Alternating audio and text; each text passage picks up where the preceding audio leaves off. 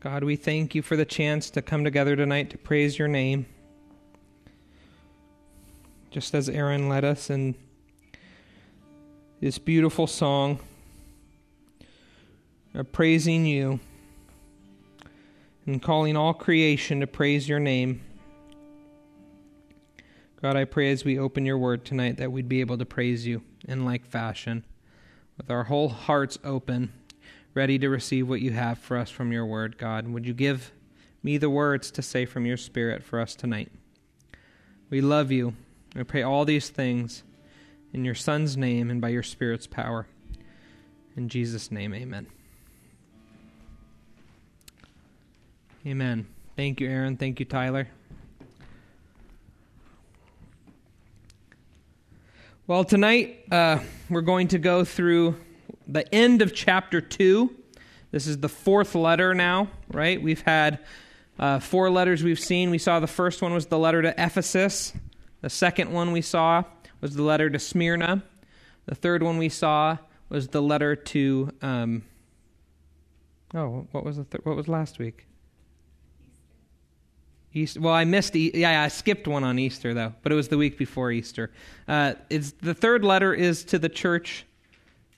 Man, I'm just like completely drawing a blank, and that really bugs me. You know how much it bugs me to not know something. I'm gonna remember it, and then I'm gonna interrupt what I'm talking about, and then I'm gonna say it.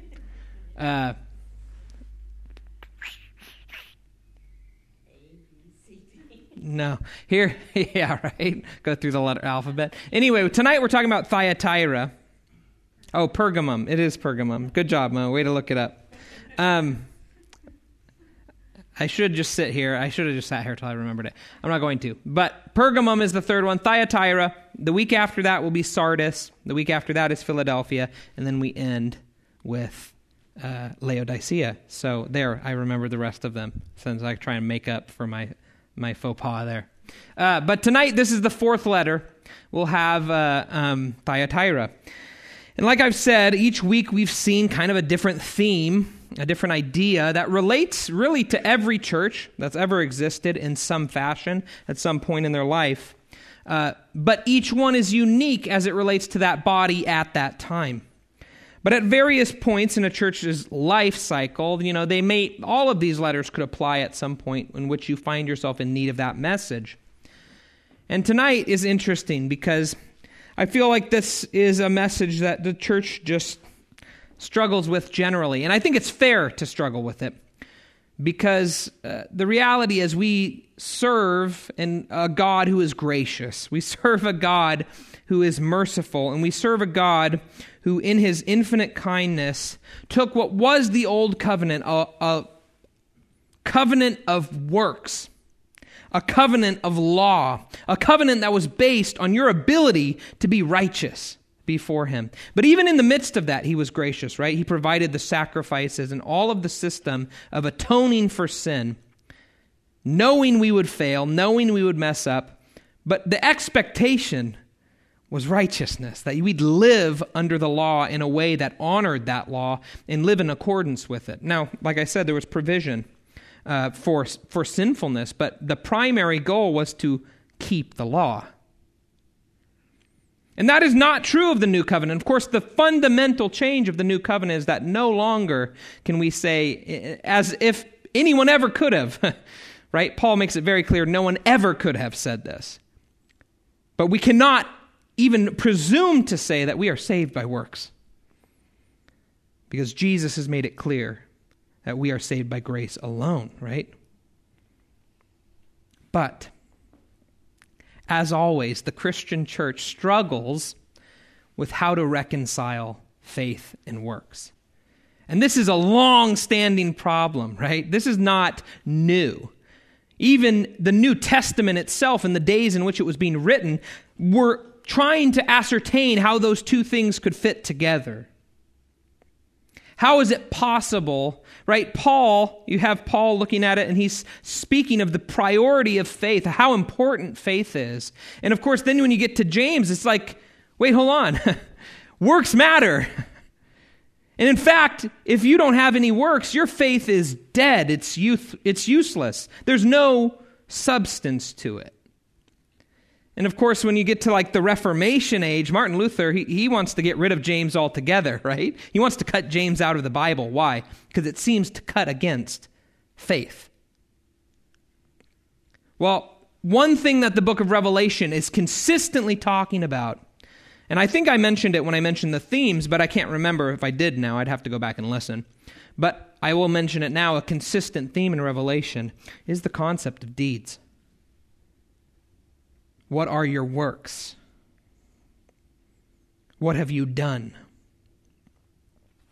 This letter to Thyatira is about that.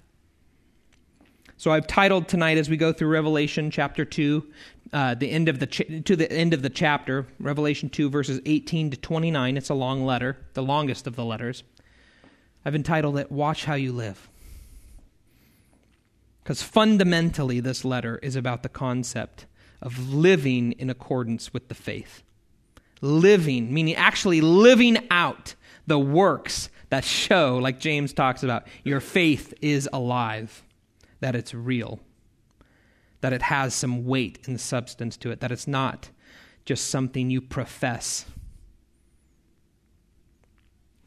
And so tonight we will talk about this concept of works. Here's what Jesus has to say, how he opens the letter to Thyatira.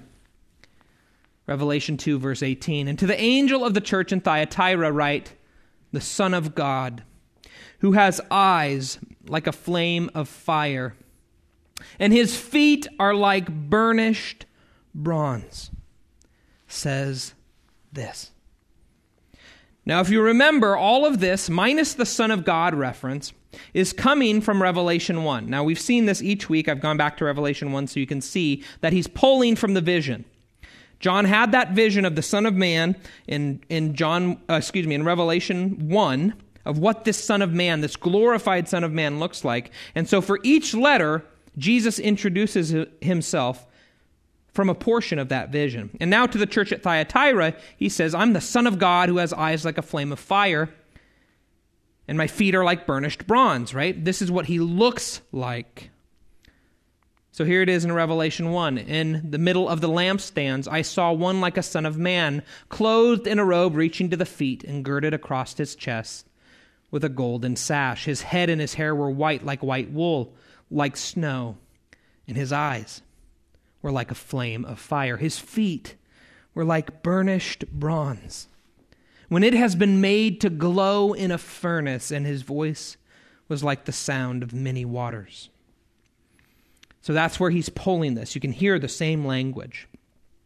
The one piece that is unique, that's not from the vision, is this title, Son of God. Now, with all of this imagery and the words, the Son of God, it actually leads us to an Old Testament reference. And it relates to this fire imagery. You can see the fire imagery is really significant. His eyes are like flames of fire. His feet are like burnished bronze, meaning they've been heated, they've been purified, they've been put in a furnace, right? It even said they've been made to glow like in a furnace. What's that have to do with? Well, you've seen that we've gone to Daniel many times already in this book, and this again is going to take us to the book of Daniel. Right now it's going to take us to the book of Daniel in chapter 3 specifically, right? Daniel chapter 3 is a story that we're probably familiar with. It's the story of these three friends of Daniel, Shadrach, Meshach, and Abednego. That's the story. And the story goes like this. I'll tell you the recap before we get to what talks about this reference. Remember, these three came with Daniel, and they were brought to be nobles in Nebuchadnezzar's court. Right? So they were brought into the land of Babylon. They were exiles from Israel, from Judah specifically.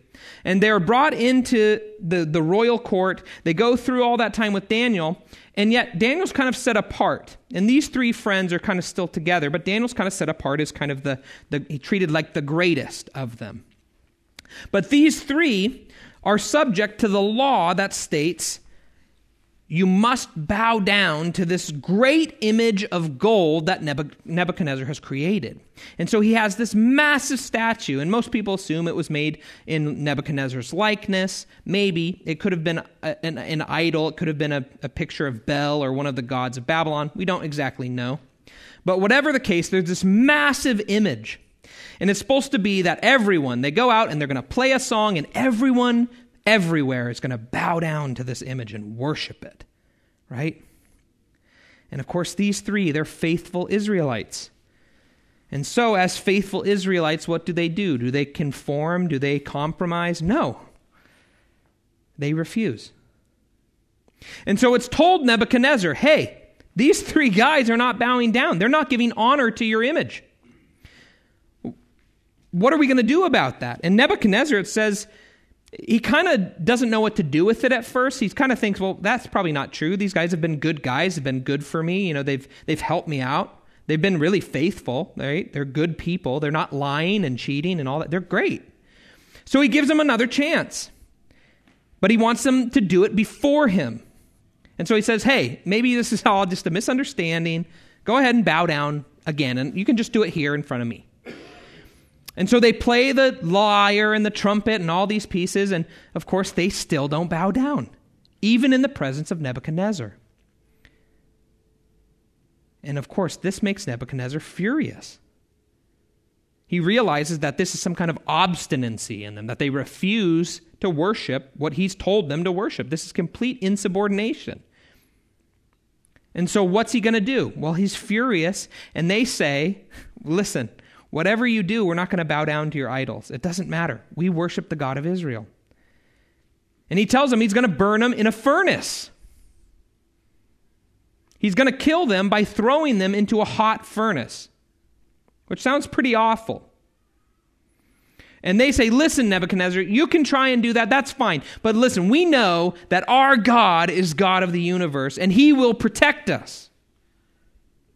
He's going to protect us from what you're going to do to us. But then they say this, it's awesome. They say, but our faith isn't contingent on his protection. We're not going to just believe only if he protects us. But even if he doesn't, even if he lets us succumb to the flames, we will still not bow down and worship your God, because we know that even if we die, the God of Israel is the only true God. And this just enrages Nebuchadnezzar. He says, listen, these guys need to pay. Let's incinerate them. Turn the furnace 7 times hotter than normal. And when you're wondering how hot this is, it says in the text that the people who brought them in to throw them into the furnace died from the heat. The act of taking them to throw them in the furnace got close enough that they were killed by it. That's how hot this furnace is burning. So now we get here when Nebuchadnezzar sees them in this furnace. Daniel 3, this is verse 13. Oh, excuse me. We went back here. Daniel 3, verse 24. Then Nebuchadnezzar, the king, was astounded and stood up in haste. They're not dying. He's wondering what's going on. He said to his high officials, was it not 3 men we cast bound into the midst of the fire? They replied to the king, certainly, O king. He said, look, I see 4 men loosed and walking about in the midst of the fire without harm, and the appearance of the 4th is like a son of the gods. Then Nebuchadnezzar came near to the door of the furnace of blazing fire. He responded and said, Shadrach, Meshach, and Abednego, come out, you servants of the Most High God, and come here. Then Shadrach, Meshach, and Abednego came out of the midst of the fire. Now you can see all this imagery relates to this idea of the one who is the Son of God, like a son of the God in the text in Daniel.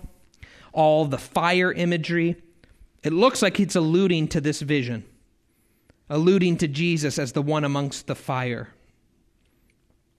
Now, what imagery is fire used consistently for in the scriptures? Well, there's 2. One is destruction, but this is to the church.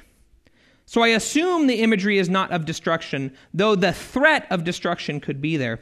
The other way that fire is used consistently in the scripture is the idea of purity. It's a purifying reality. right? And even the idea of bronze, it's burnished bronze. That idea of metal being purified, of the dross coming up and scooping that out, and that the metal becomes pure.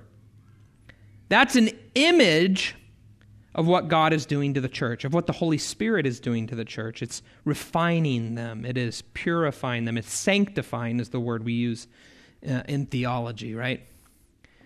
So when we look at this, the one who has eyes like a flame of fire, his feet are like burnished bronze, this is about Jesus, the one who wants to make us righteous. The one who wants our deeds to be pure. The eyes like a flame of fire. What does that mean? He sees through you. He sees to the heart of men. He knows your deeds. And in fact, he opens that letter right after this, doesn't he? I know your deeds. His feet like burnished bronze. He is the pure one, isn't he? He is the one perfectly pure, refined, and perfect. Here we go. Revelation 2, verse 19. I know your deeds, and your love and faith and service and perseverance. And I know that your deeds of late are greater than at first. The things that you've done, church, at Thyatira, your deeds have only grown in their magnificence. You've truly done great things. I know you've served me. I know you've persevered. Good job. This is his commendation. Good work. I know what you do. And there's beauty in it. I've seen your deeds, and they're even better now than they used to be. But I have this against you, that you tolerate the woman Jezebel, who calls herself a prophetess, and she teaches and leads my bondservants astray so that they commit acts of immorality and eat things sacrificed to idols. Now again, this language should appear very familiar to you from 2 weeks ago when we went through the letter to the church at Pergamum. I remembered this time. Right? The letter to the church at Pergamum. Because this is the exact thing that it was said the Balaam group was convincing them to do. Sexual immorality, it's not just generic acts of immorality, that's porneia. Sexual immorality, and to eat food sacrificed to idols. It's the exact same worry. Internally, they are not pure, because they have accepted people into it who are teaching false things. And this letter at Thyatira really it's kind of more in-depth in terms of explaining the reality of what just the darkness of what they're doing. It's going to go on in the letter and you'll see. But the problem is similar. And what it is that they are becoming like the culture that surrounds them. They are doing the same things that their culture does. They are not remaining separate. And just like we talked about church at Pergamum, where it was kind of different in the sense that we had a different thematic idea, here it's very much focused on the deeds of what you do. Right? What you do matters. So we know, Thyatira, your deeds have been great, and yet you're letting this person in who is teaching you to do just the utmost heinous things of your culture. Things that are truly an affront to God. How can you tolerate that? Now, this is very specific, this Jezebel who calls herself a prophetess. Probably this means that there was actually some woman at the church at Thyatira who was teaching false doctrine. It seems generally pretty specific. Now, the Jezebel reference doesn't mean her name was actually Jezebel. That's a reference to the Old Testament, of course. Because Jezebel was a very important foreign woman to the land of Israel in the Old Testament.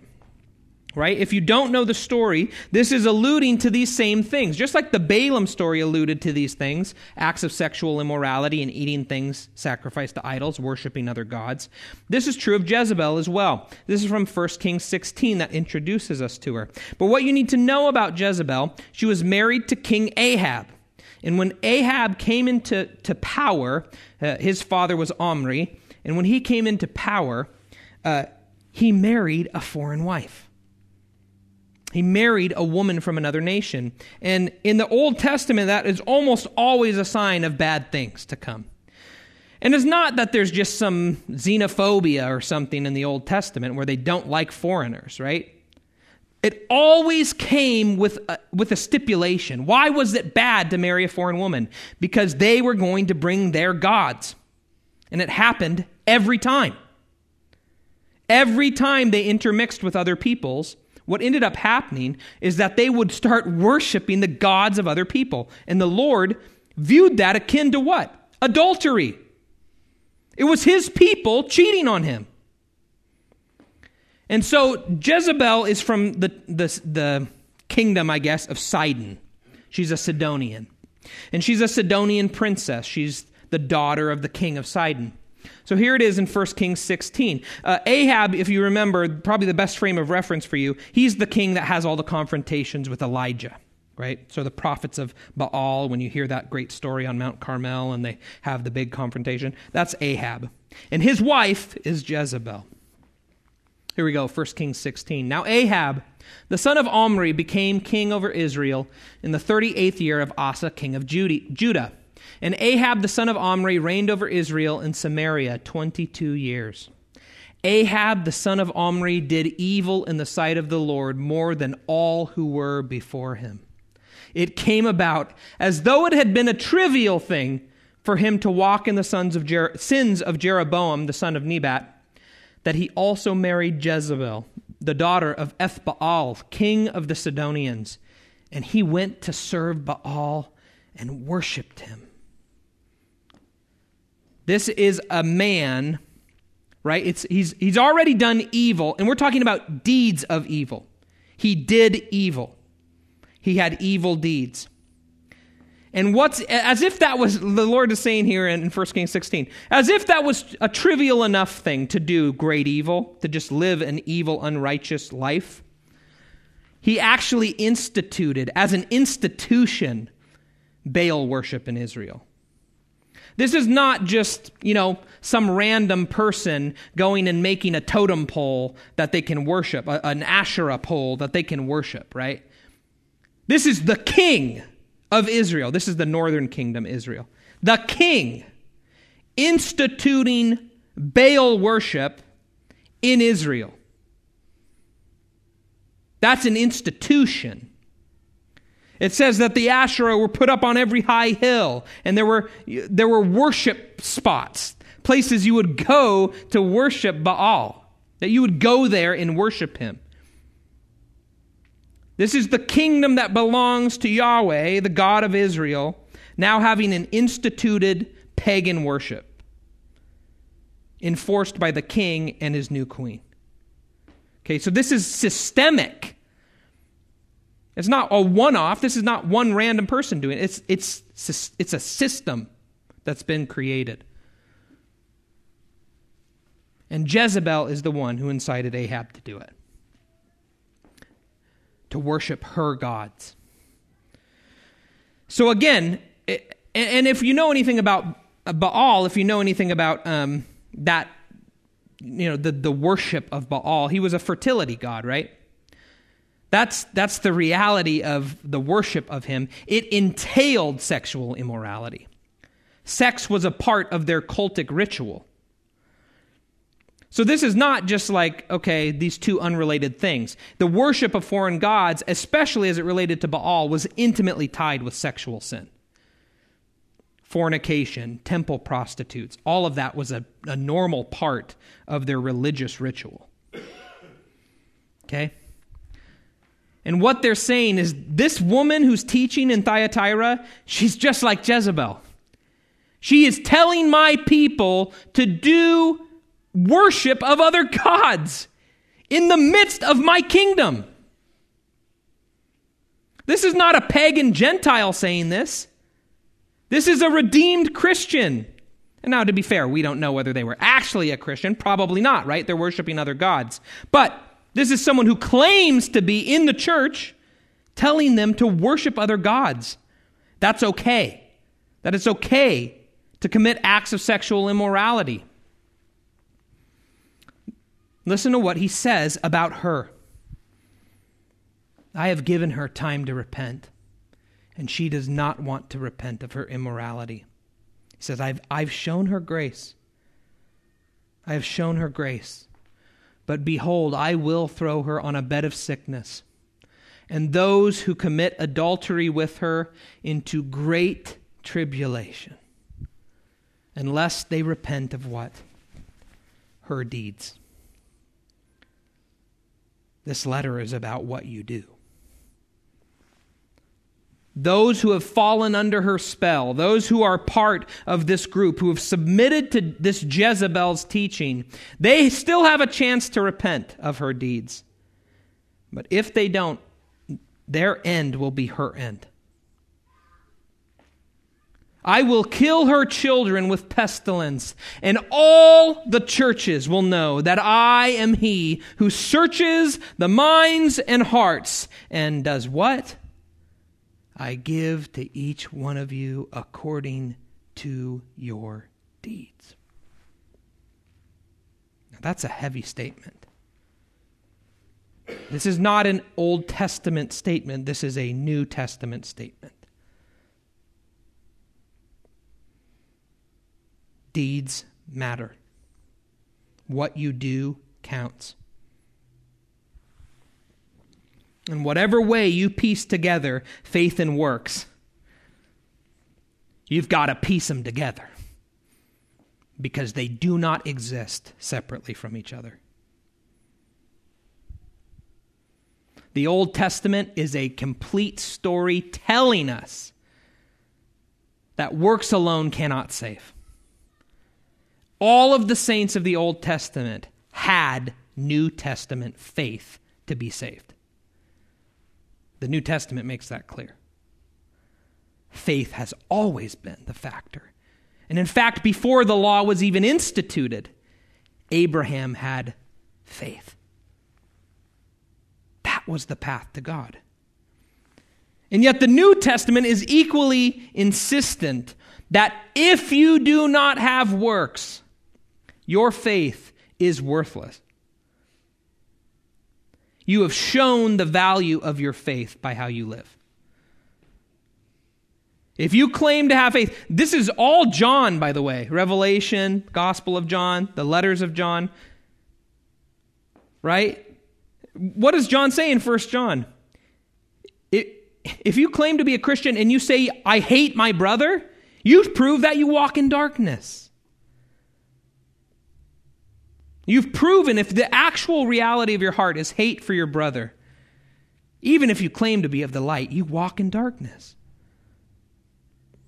That's John. Here he's saying, your works can expose the reality of your faith. They can expose who you really are, whether you like that or not. And you may tell everyone, and you may even show everyone, I'm a Christian, and I have the right faith, and I believe the right things. But guess what? Even if everyone else believes it, this is the one who searches hearts and minds.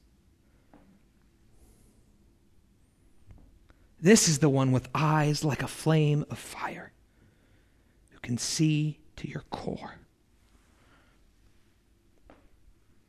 And I will give to each of you according to your deeds. Like I said, however you bring together faith and works in your system, they've got to be brought together.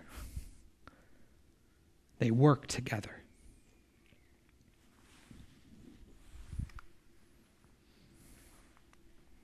So, I am he who searches the hearts and minds, and I will give to each according to their deeds. This is actually a reference to Jeremiah 17. This is a quote. out of Jeremiah 17. Listen to Jeremiah 17. I read a bigger section of Jeremiah 17 because I think it's valuable to see the context. Right? Listen to this, verse 5. Thus says the Lord. Think about how this influences the reading of Revelation. Thus says the Lord, cursed is the man who trusts in mankind and makes flesh his strength, and whose heart turns away from the Lord.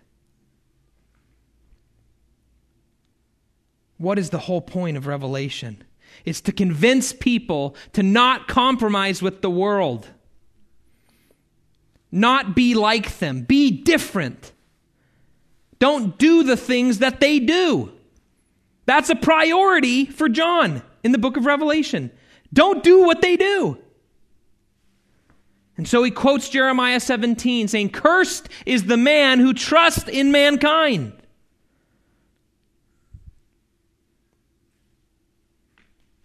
And turns away from the Lord. If you trust the world, you've turned away from the Lord. I don't mean trust in the sense that you don't have good relationships or something like that, or you're out to really tell people off or whatever. That's not what I'm saying. I'm saying that your heart trusts in it, that your heart believes in it, that your heart has the same goal that the world has.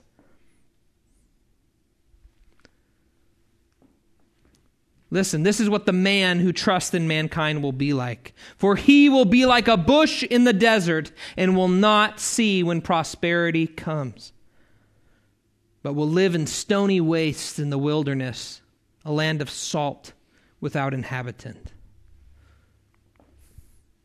But blessed is the man who trusts in the Lord and whose trust is the Lord. For he will be like a tree planted by the water, that extends its roots by a stream and will not fear when the heat comes. But its leaves will be green, and it will not be anxious in a year of drought, nor cease to yield fruit. The dry, parched, dying bush of the unrighteous, and like a tree planted by a stream of water are the righteous. That's Psalm 1.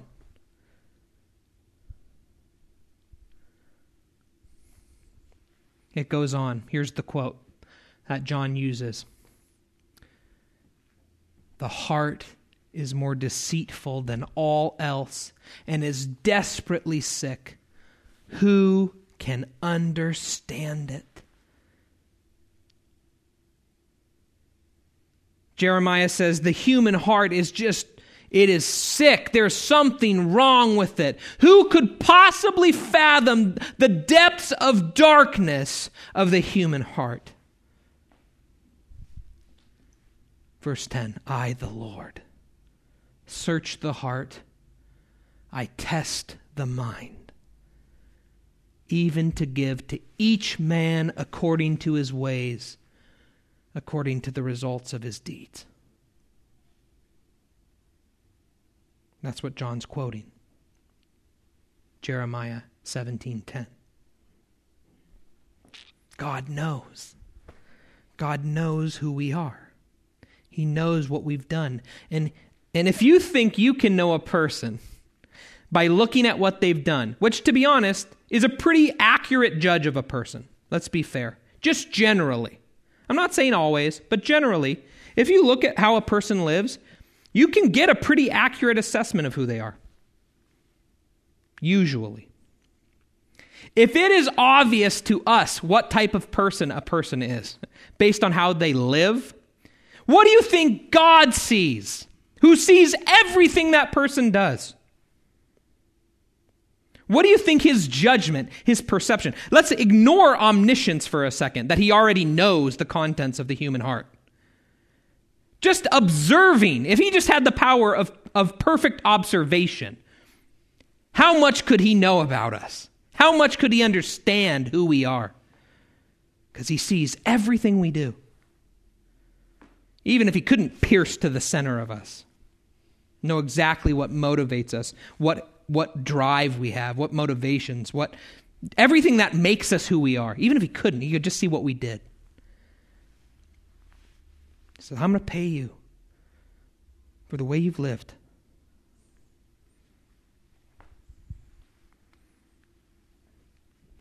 But I say to you, this is back to Revelation 2, verse 24. But I say to you, the rest who are in Thyatira, this means those who are not either Jezebel or those who have followed her. The rest of you who are in Thyatira who do not hold this teaching, who have not known the deep things of Satan, as they call them, I place no other burden on you. Nevertheless, what you have, hold fast until I come. Now, we don't know exactly what is going on with this deep things of Satan, as they call them reference.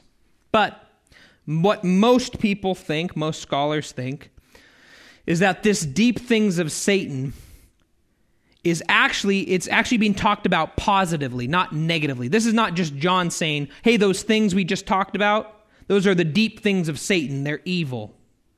Don't do them. But actually, that Jezebel and her followers were talking about sexual immorality and food sacrifice to idols and eating them and really worshiping other gods, that was a way to know the deep things of Satan so that you would be better prepared, right? Deceit doesn't work unless it has some kind of something to hold on to that maybe you could find, oh yeah, that makes sense. There's logic there. And the logic goes, listen, if we know those things, how much better prepared are we to fight against them? If we participate, then can't we better speak to the culture about how they should not do that? I mean, how can we say eating food sacrificed to idols is bad if we don't know that we've done it and we can say, well, look at this. This is bad and this is bad because we've experienced it. How many people do you know that talk like that today? This is not something that's just gone away. Paul also addresses this reality, doesn't he? In Romans, when he says, should we go on sinning that grace might increase? And of course, why is Paul asking that question? Because there are people teaching that. If God offers us grace, no matter what we do, hey, let's do the worst things imaginable, because then grace will come on to us even more. You know, if we only lied once, we're just going to get a little bit of grace because we just lied. But if we went and murdered a bunch of people, think how much grace it requires from God to forgive us of that. Wow, so much grace upon me. What's Paul's response? Absolutely not. Of course we shouldn't. He's redeemed us so that we wouldn't have to be depraved anymore. The point of redemption was so that we wouldn't be slaves to sin any longer. Those who want to do those things, those who seek out those things, prove that they're still in bondage. In fact, that's why we have this whole concept, theological concept of regeneration, that the Holy Spirit gives us a new heart. Why is that important? Because without it, our hearts are the same heart that Jeremiah talked about in Jeremiah 17. Desperately sick. Ununderstandable. Regeneration, the Holy Spirit giving us a new heart. What's that about? It's about the fact that our desires don't have to be evil anymore. It doesn't mean we never sin. What it means is that our deepest desires are for good things now. At the core of who we are, if you could go to the very center of the human heart, a regenerate human heart, they want to do good. They've really become holy. That is the truth of being a Christian. That the Holy Spirit has so indwelt us that at the core, at the most basic, at the most fundamental reality of who you are, you actually are holy. And that the walking out of that will progress as time goes on. Sure, it's a broken path. We all know that. It's not a straight upward trajectory. It's a broken path. Sometimes you're not going to say, every moment I live, I'm farther along the path of sanctification. I'm better than I was the moment before. No. But the Christian, if you look at the average, if you look at the median, you're heading towards Christ-likeness. You're not heading towards depravity. That's fundamental. Because the Holy Spirit has made your heart actually desire what God desires. For the non-Christian, that's not to say they can never do any good. It's not to say they can't do good things. But at the core of who they are, that fundamental center of the human heart, their desires are not God's desires. Their desires are their own. What they seek, what they want, is for their own selfish end. It's for Satan's ends. It is not for the things of God. That doesn't mean they can't be nice to their neighbor. That doesn't mean they can't give a homeless person some money. It means that they are not saved. They have not been changed at the core of who they are. And what Jesus is saying in this letter is, I know who you are. And I can see to the core of you. And those who are like Jezebel and her children are not mine. They long to know the deep things of Satan. And they think, hey, now we can be better Christians because we've had grace abound on us. We can be better Christians because now we know the deep things of Satan, so we can fight against them. No. All you've shown is that you love the deep things of Satan. Because you desire them. And you're unwilling to risk or sacrifice anything to stand against them.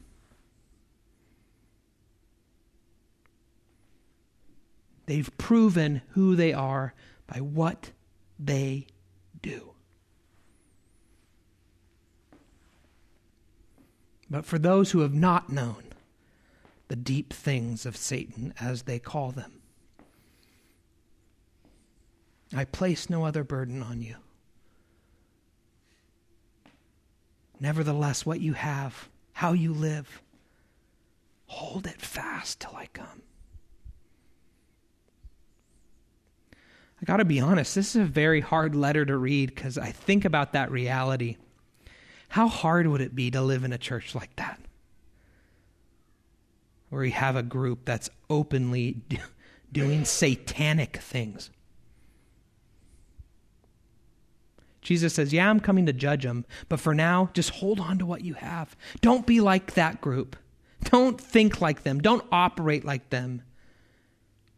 If you can help them repent of Jezebel's deeds, but primarily, just hold on to what you have. Do what you've been doing. Remember what he said earlier. For those who are not of Jezebel and her children, I know your deeds of late have been greater than they even were at first. I've seen your growth. To the one who overcomes, and he who keeps my deeds until the end, the one who does what Christ does. To him I will give authority over the nations, and he shall rule them with a rod of iron, as the vessels of the potter are broken to pieces, as I also have received authority from my Father. And I will give him the morning star. He who has an ear, let him hear what the Spirit says to the churches. This is a quote from Psalm 2. Psalm 2 is an interesting psalm. It's particularly significant for the New Testament because it's a messianic psalm. It's quoted several times in the New Testament. And it's important. I actually am going to read the psalm. It's a short psalm. It's not like I'm, reading one of the alphabetic ones or something, Psalm 119. So that's good. But it's a short psalm, Psalm 2. I'm going to read you the whole psalm because it's interesting in light of what this vision is. And it's interesting in light of the Son of Man vision we saw. Key to the New Testament, even as far along as Revelation, is reminding us over and over that Jesus, yes, okay, if you just look at it from an earthly way, he died. And that's what happened, and he died, and he, the Jews looked at it, he's a false Messiah, he died. He didn't engage any kingdom, he didn't make anything happen, he just came and died. What's so great about that? He's just like every other false leader we've had. One of the things that was key for the New Testament writers was to how to reconcile that and really remember that Jesus is king. He already is king. And of course, John talks about that a lot in the Gospel of John, that him being put on the cross, what looks like to the world just open shame and destruction of Jesus, is actually him being enthroned.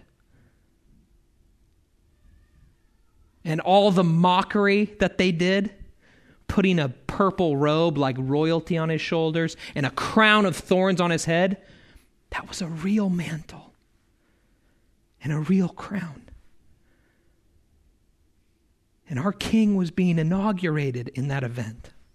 He was being coronated. And when everyone else saw it, and they looked at it, and they saw, look at this just despised, pitiful man. The Christian looks at that, and they see a king being crowned, receiving his kingdom.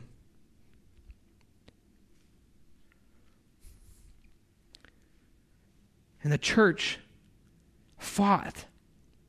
They fought, even in their writings, to remind themselves, Jesus, even when our lives are hard, even when there's suffering and pain, we know that God is at work, and we know that Jesus is king.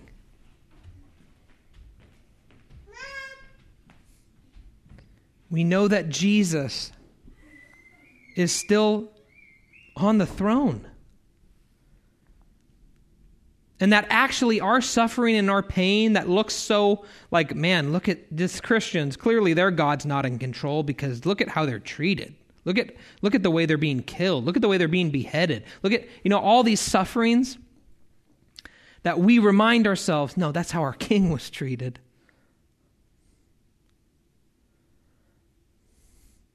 The reason we're treated like that is because we're part of his kingdom.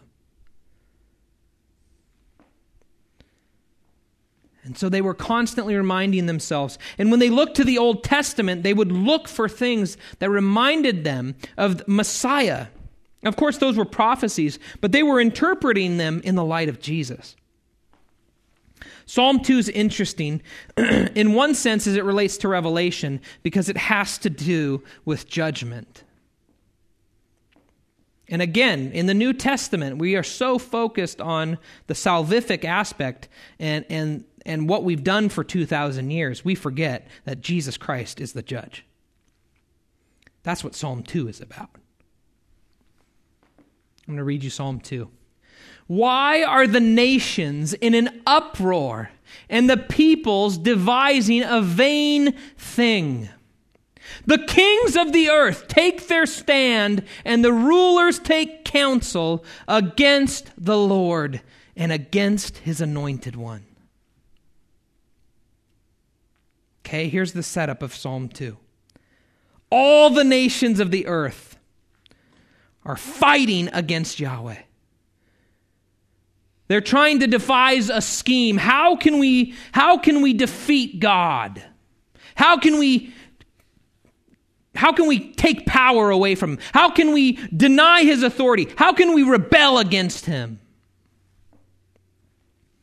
And it says the peoples are devising a vain thing. That means an empty thing. It's pointless. Who could do this? And yet they're still trying to do their vain thing, their empty thing. They're standing up against the Lord and against his anointed one. And here's what they say. Let's tear their fetters apart, their chains. Let's cast them off. Cast away their cords from us. Let's no longer be under their authority. Let's remove the yoke from our backs. We can cast off this God and cast off his sovereignty, and we can be our own people. He who sits in the heavens laughs. The Lord scoffs at them.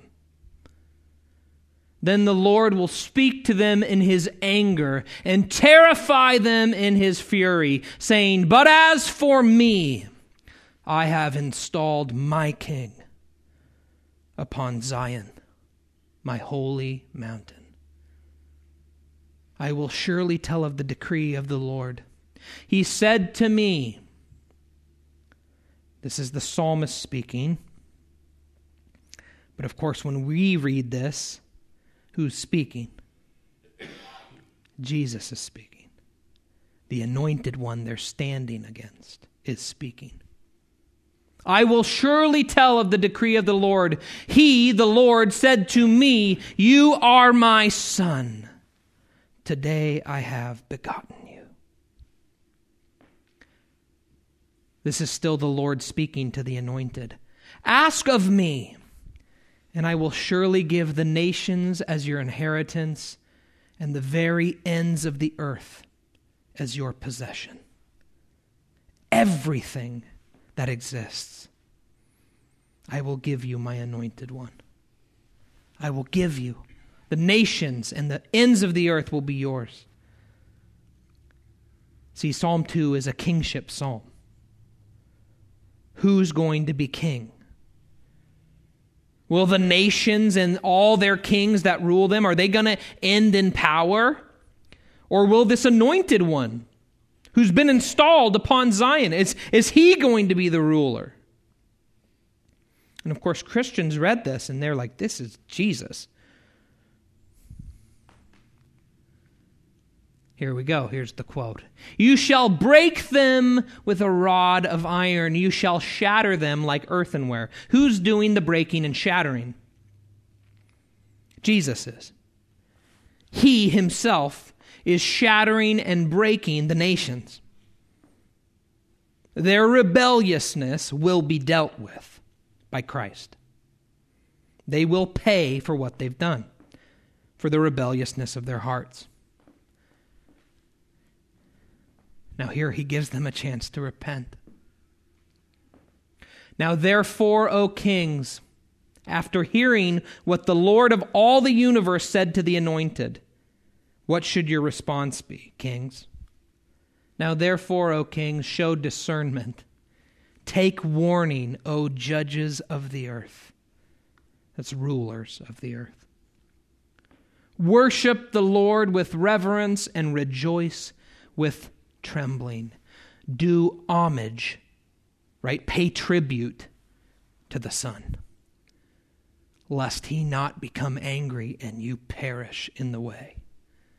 For his wrath may soon be kindled. How blessed are all who take refuge in him, the anointed. Now, Psalm 2 reads like Revelation. You better shape up. You better do what I've called you to do. You better pay homage to the Son, or else his wrath may be kindled, and you might perish from it. His authority cannot be questioned. And if it is, like the kings of the earth plan to do, they will pay for what they've done.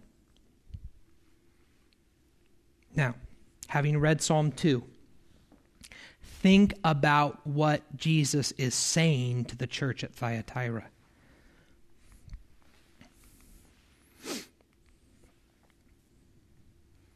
The one who overcomes and who keeps my deeds until the end, he's going to fulfill the same role that I do. I will give authority over the nations. You shall rule them with a rod of iron. You shall break, as the vessels of the potter are broken to pieces. He's saying, you're going to have my authority. He's promising them this reality of authority and sovereignty and kingship. Now, is that subservient to God? Of course it is, obviously. But he is promising those who overcome the same authority that I received from my Father.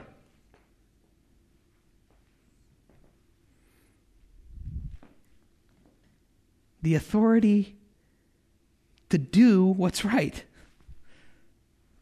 To rule in a way that is righteous. Just like him. That's what you will receive. You will receive kingship and authority if you overcome. If you keep his deeds until the end. And I will give him the morning star, the light, the purity, bright, shining like the sun. It's going to be like Jesus. He who has an ear, let him hear what the Spirit says to the churches.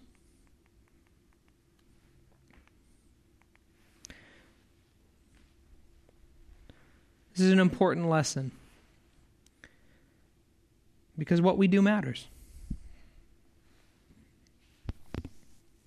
It's easy to forget that. It's easy when the fundamental core of our faith is that we've been saved by grace. It's easy to forget that what we do does matter, that God actually cares. It's certainly simpler to just go about and live your life and trust that God's got your back, which he does. I really believe that. But all too often we treat deeds or works or how we live our life with way too much flippancy. And God is an add-on at the end. A lot of Christians live in that way, in which I just pretty much do whatever I want and then expect God to baptize it after the fact. We don't try to hear from him. We don't listen to his voice. We don't ask him, even when it comes to like gray areas where, okay, maybe it's not sin, maybe it is for some, maybe it's not for others. Even then, we're just like, well, I just trust that I'm going to make the right choice. We don't take time to sit down and like, God, reveal to me what you think about this for my life. It's a much harder process. It's much, much easier and much more straightforward to just live your life and do what you're going to do. But I will tell you, righteousness does not come by accident. You don't fall into doing the right thing. That is the work. The work is making yourself a person who is righteous. Now, who does the majority of the work? Of course it's God. The Spirit is already done the most important thing. If you're a Christian, he's regenerated you. He gave you that core that wants to be like God, that wants to do what God wants. But over and over and over, the New Testament tells us, put off the old man, put on the new man. Take off the filthy garments and put on new, pure white robes. That's about deeds. That's about purity. That's about righteousness. Over and over again, it says, work out your salvation. That's a command to you. Work out your salvation. It says, here's the will of God for you, to be sanctified, to be righteous. That's the will of God. You want to know what God's will is for your life? The Bible says it. Be righteous. Now, are there more questions to be answered about what God wants you to do with your life? Sure. But we know every Christian, every person who subscribes to the Scriptures, it says explicitly, here's God's will for you. Be righteous. Be sanctified. We have got to put the work in. We can't expect that God just magically does it. It is a process. It is a work. I do believe there are times in which God gives us special grace and we have just a leap in righteousness. That's a grace. I don't know how else to describe it. It's just, you're just a better person than when you before. I believe that happens. You hear about it. You hear about people having addictions and just being cured of them like that. That is a grace. And I completely believe God does that for people in many ways and various times and probably over and over again throughout our lives. That's that being filled with the Spirit, that He's constantly at work. But that is not the norm. That is not just the norm for every Christian. That is just all of a sudden you wake up and then you're perfect. That is not standard. What's standard is to have to fight it out. Over and over and over and over again. And the little things that seem inconsequential and unimportant and that they don't matter are actually the things that form the character for when a truly massive thing comes up. You don't get to a make or break moment and just happen to make the right decision at that time. It's a trail of who you've chosen to be at each point along the path, leading to these moments that can really define you. But the thing that we know God has our back in, the thing that we can really rely on, is not to just know the deep things of Satan, to just sin so that grace could increase, and then just expect God's going to have grace for us. No, the way God's got our back is we try our best to be righteous. And when we fail, we know there's always a safety net. There's always redemption. There's always grace. And that every day, I tell this to my family all the time when we're having bad days, every day can be redeemed. Because the power of Jesus at work, the power of His Spirit is always available. A day can always be redeemed. A life can always be redeemed. There's no one too far gone. But we should not rely on that like it's the first choice. We should recognize that it's what God has offered to us when we need it. Our first choice should always be to learn to live like Jesus, to aspire to be like Him.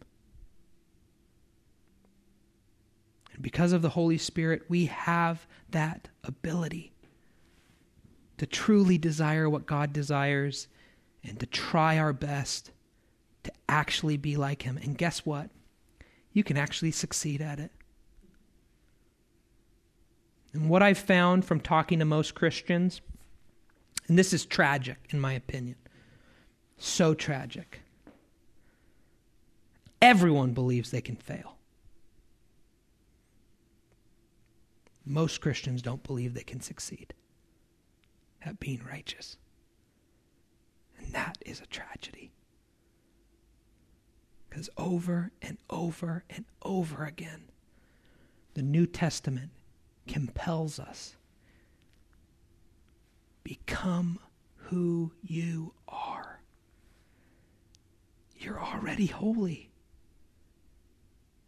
Be that person. It's why Paul, no matter who he's talking to, if he's talking to the jacked up people at Corinth that are doing all kinds of crazy stuff, or if he's talking to the Galatians who are literally forsaking the gospel and he's trying to prevent them from doing it, he always addresses them the same way. Saints, You know what saints means? He calls them hagios. Saints is the word we've taken to replace that in English. It literally just means holy. When you see in your Bible it's translated to the saints at so-and-so, it literally in the Greek says to the holy at Ephesus. Because Paul knows that's who you are. But this letter to Thyatira reminds us it matters how you live. You got to live out the holiness that you've already received. God's got your back. He'll always give grace. If you ask for it, he will be there. But he is the one who searches hearts and knows minds.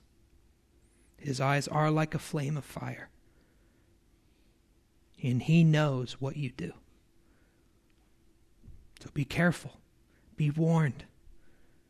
Live more like him. Tyler, you come up and pray for us.